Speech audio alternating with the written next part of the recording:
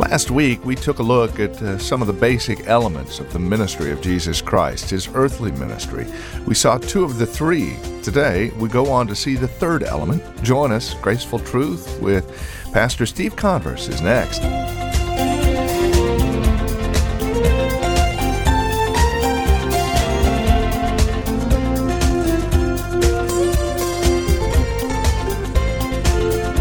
From Grace Bible Church in Redwood City, this is Graceful Truth. We welcome you to our broadcast and would invite you to join us today as we focus our thoughts on our third element, our third basic element of the ministry, earthly ministry of Jesus Christ, that of healing.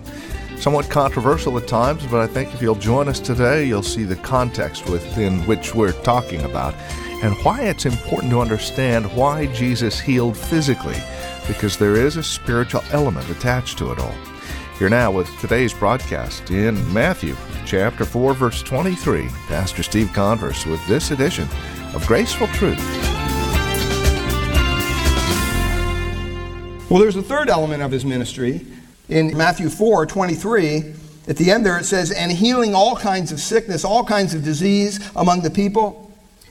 Then his fame went out throughout all Syria, and they brought to him all sick who were afflicted with various diseases and torments, and those who were demon-possessed, epileptics and paralytics, and he healed them."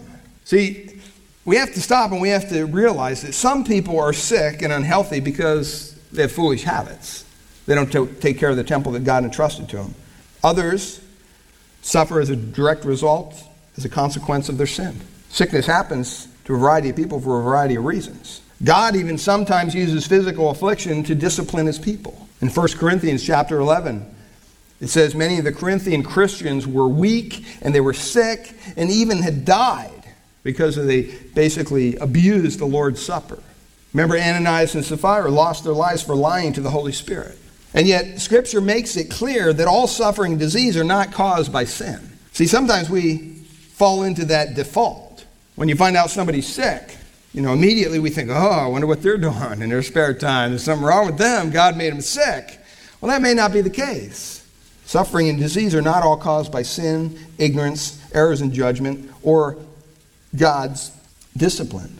Job, you think about Job, he suffered greatly, that he was blameless, the Bible says. He was upright, he feared God, and he turned away from evil. So when Jesus' disciples assumed that a man who was born blind was being punished, remember that text in John 9, either by his own sin or by his parents' sin, Jesus corrected them. He says it's neither by this man's sin nor his parents, but it was in order that the works of God might be displayed in him. When's the last time you heard that at a Faith Healers message? When's the last time you heard that at one of these rallies they do on TV? The people come forward to an individual and they're healed supernaturally, supposedly. You don't hear that. I think some people are sick because God wants them to be sick. He has a purpose. He wants to carry that purpose out, that his glory, that the works of God might be displayed in their life. That's a hard pill to swallow sometimes, but you know what? We have folks even in our own congregation that can testify to that. There's people that are in our own congregation that were sick even maybe to the point of death. And God spared them. And you ask them, would you go back and remove that from your life? And they'd say, no way. I'd do it all over again. Because God did a work in my heart. See, Jesus' healing ministry was a divine verification that he was who he said he was. His word should have been sufficient, obviously, that he was the Messiah because he was God. But they weren't. They were for those who truly believed. Think about the disciples. We just talked about them a couple weeks ago, how they left everything to follow Jesus. Did Jesus perform any miracle at that point? No. Simply his word was good enough for them. Many heard him and believed in him who had no need of healing for themselves or for any family or friends. It's possible that many who heard and believed in Christ never even saw him perform a miracle at all, just as many believed John the Baptist's message, although John performed no signs at all. Yet Jesus' healing ministry was this powerful addition to the evidence of his teaching and preaching. You have his teaching and preaching, which totally blew people away. And now you add in the element of his healing ministry. Incredible. And these miracles that he did, it was always to glorify his Father, to verify who he said he was. It says there that Jesus healed every kind of disease and every kind of sickness among the people. It goes on and it kind of lists them out there for us. In that day, Syria was a Roman province that basically took in all of Palestine, which included Galilee. And here he may just be talking about the northern part near Damascus, but in any event, from a wide surrounding area, people brought these folks, these sick people, to Jesus in hope that he would heal them. Now you stop and think back then, plagues were rampant, all sorts of things went wrong back then medically. They didn't have the care that we have today. It's strange back then that the news of a healer could cure any affliction. And when people heard that, man, it spread like wildfire. It says that various diseases and pains, and he mentions 3 of them there basically. The diseases kind of refers to maladies, different kinds of diseases. The pains refer to the symptoms of those diseases. The first one that people suffered were from being demon-possessed. It says there, those who were demon-possessed, those who had afflictions that were caused by demons. It's clear from the New Testament that a lot of physical and mental afflictions are caused directly by Satan through the operation of his demons. You can see that throughout Scripture. And the ability to cast out demons is often referred to as the gift of miracles, literally powers in 1 Corinthians 12:10. The divine power given specifically to combat the demonic powers of darkness. There were people that suffered from that. There's people that suffer from that today. The second group were epileptics. The original language refers to someone as, this is just what it means, lunatic. Someone who is moonstruck, it says. And a lot of times, many cultures, the mentally ill people, those who have convulsions and seizures, they were thought to have some kind of, be under some spell from the moon. That's just what they thought. But Jesus was able to heal those folks. The third group were the paralytics, those who were basically a wide range of crippling effects on different people. And it really encompasses a broad area of man's afflictions. It encompasses everything, physical, mental, emotional, spiritual. And Jesus was able to deal with it all. He was able to overcome whatever evil afflicted those who came to him. In Isaiah 29, it says, "On that day the deaf shall hear, the eyes of the blind shall see, the afflicted shall also increase their gladness in the Lord, and the needy of mankind shall rejoice in the Holy One of Israel." Well, who is that? That's Jesus Christ. They brought to him all who were ill, and it says he healed them. These miracles basically accomplished 4 things. First of all, they proved that he was divine, because no human being could do such things. John 14:11, "Believe me that I am in the Father and the Father in me." Jesus told Philip, "Otherwise believe on account of the works themselves." You can believe my words or you can believe my works. Either way, it's something that's happening here that's divine. Secondly, these wondrous healings showed that God is compassionate toward those who suffer. See, in the day of the mind, that wasn't the way it was. God was kind of, looked as a harsh person, not somebody who would have pity on somebody who was crippled. The miracles showed that Jesus was the prophesied Messiah, because the Old Testament predicted that Messiah would perform miracles. When John the Baptist was in prison and began to have doubts about Jesus' messiahship, Jesus told John's disciples, "Go and report to John" what? "What you hear and see." Well, what is that, John?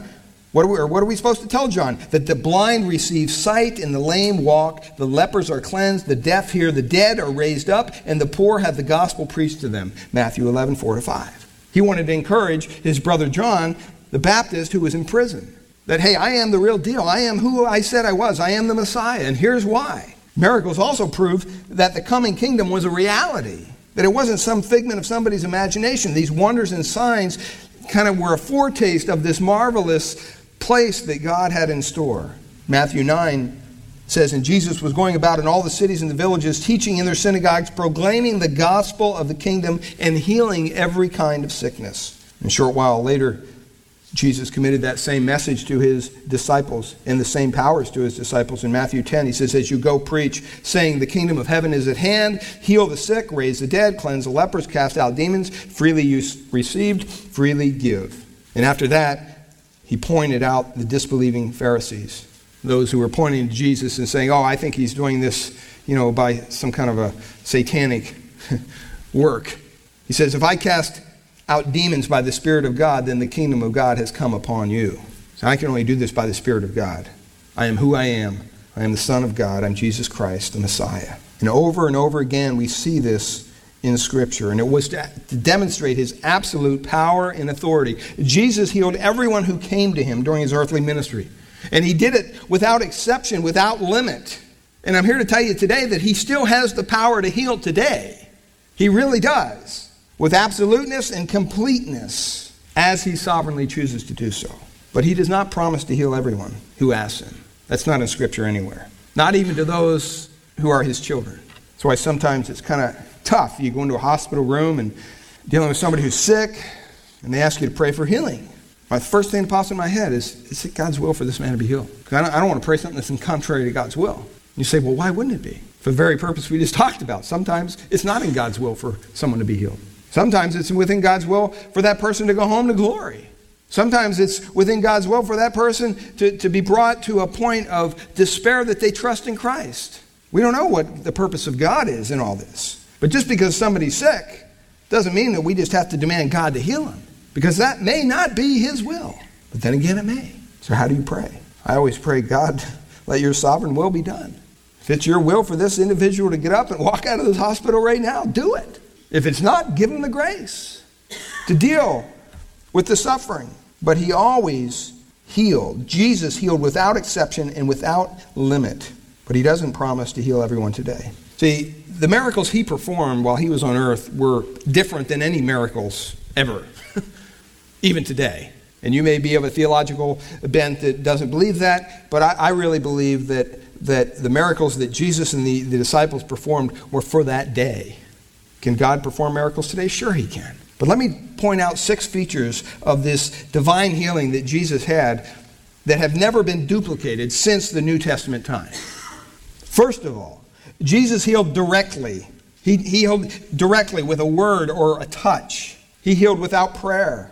And sometimes even without being near the afflicted person. He just spoke and it was done.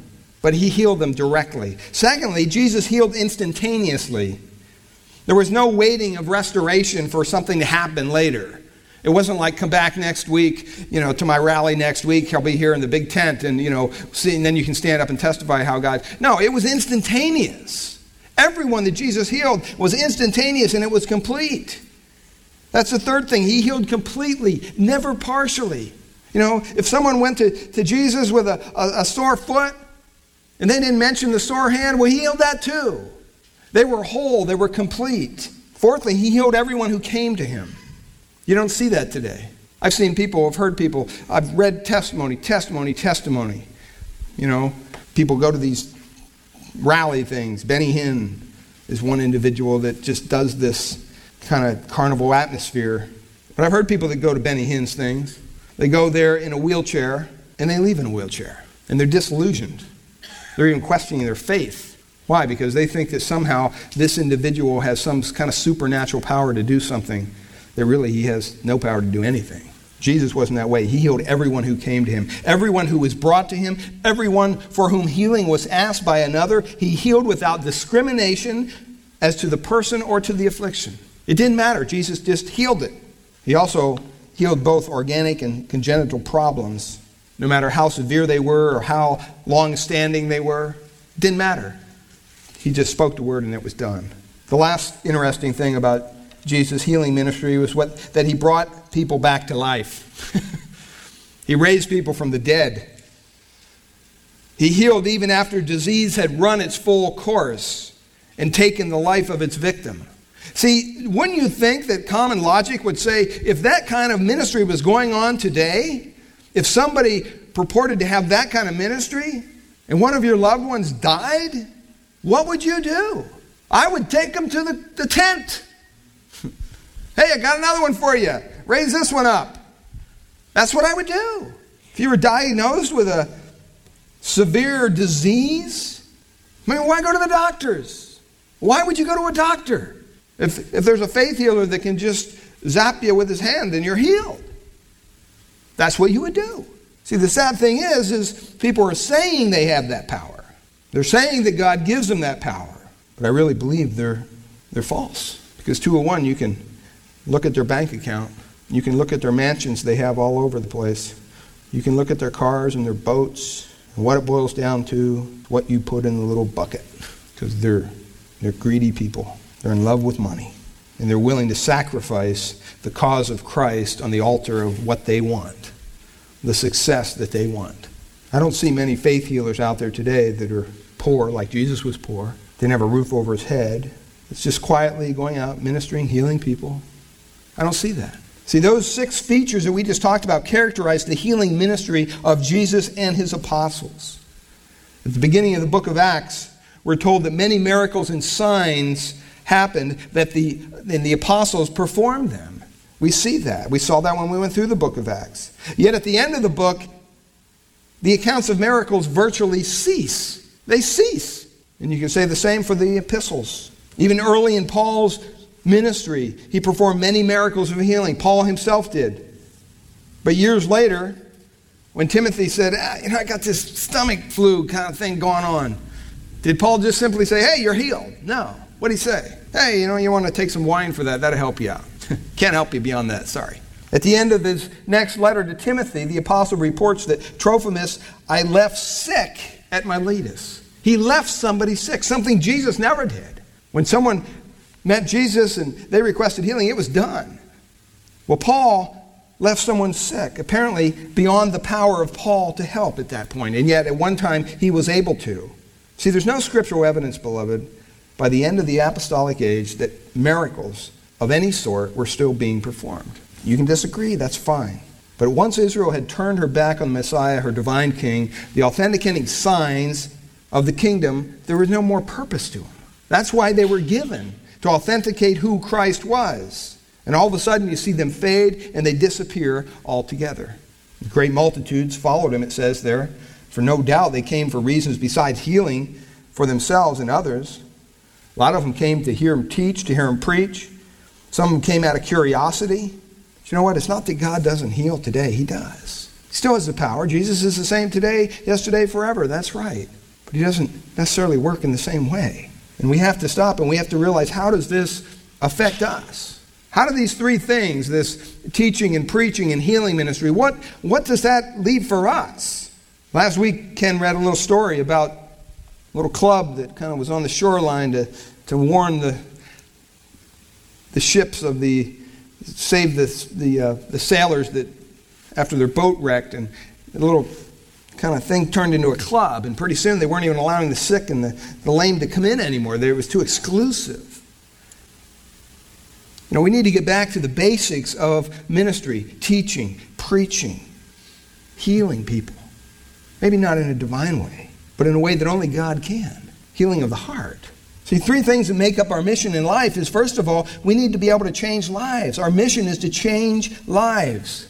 That's what Jesus said. He said, follow me and I'll make you what? Fishers of fish? No, fishers of men. What did he mean? You're going to change some people's lives. Instead of doing something temporary with your life, he was telling those fishermen, do something eternal.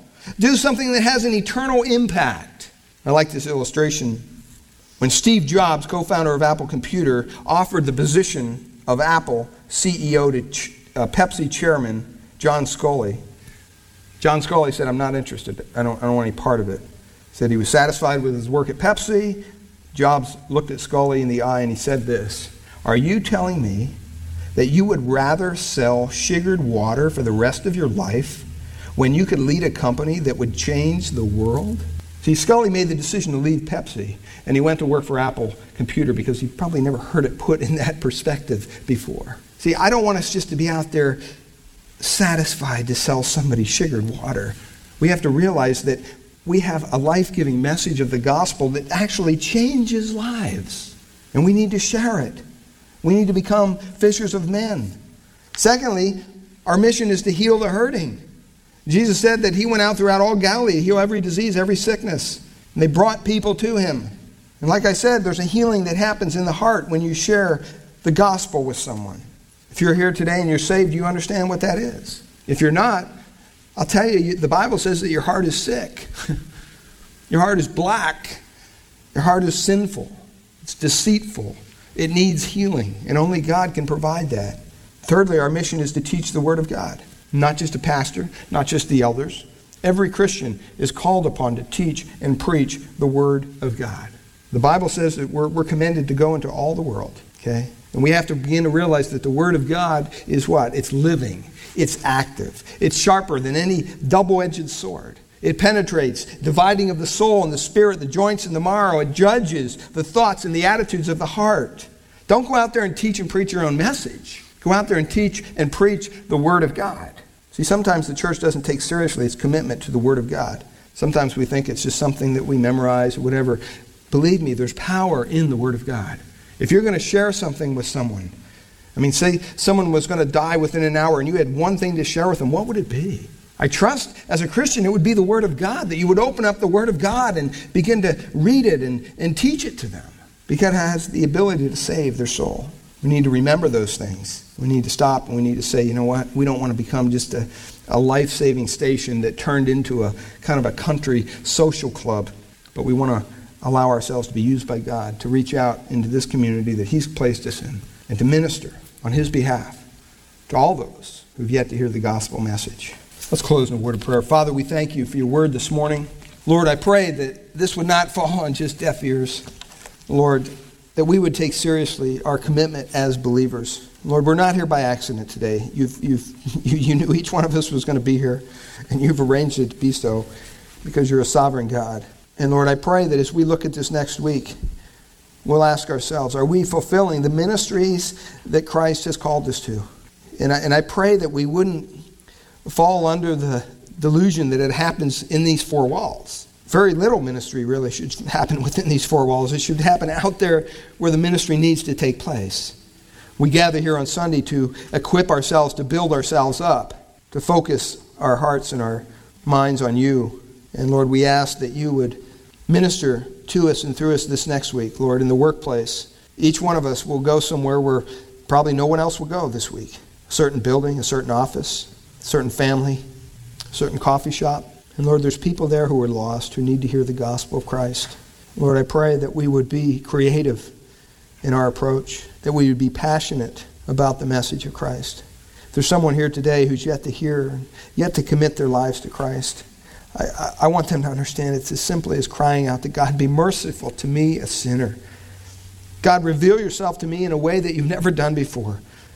Show me my need for You. Help me to repent of my sin, to turn away from my sin and turn to You, to trust You fully for my salvation. That's a prayer God will answer. He'll make it happen even today.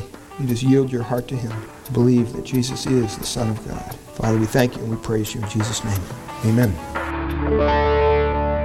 The three basic elements of the ministry of Jesus Christ here on earth. And we trust and pray that with a look at these three elements, you come away with a clearer understanding of our Lord and Savior Jesus Christ's immense love for us.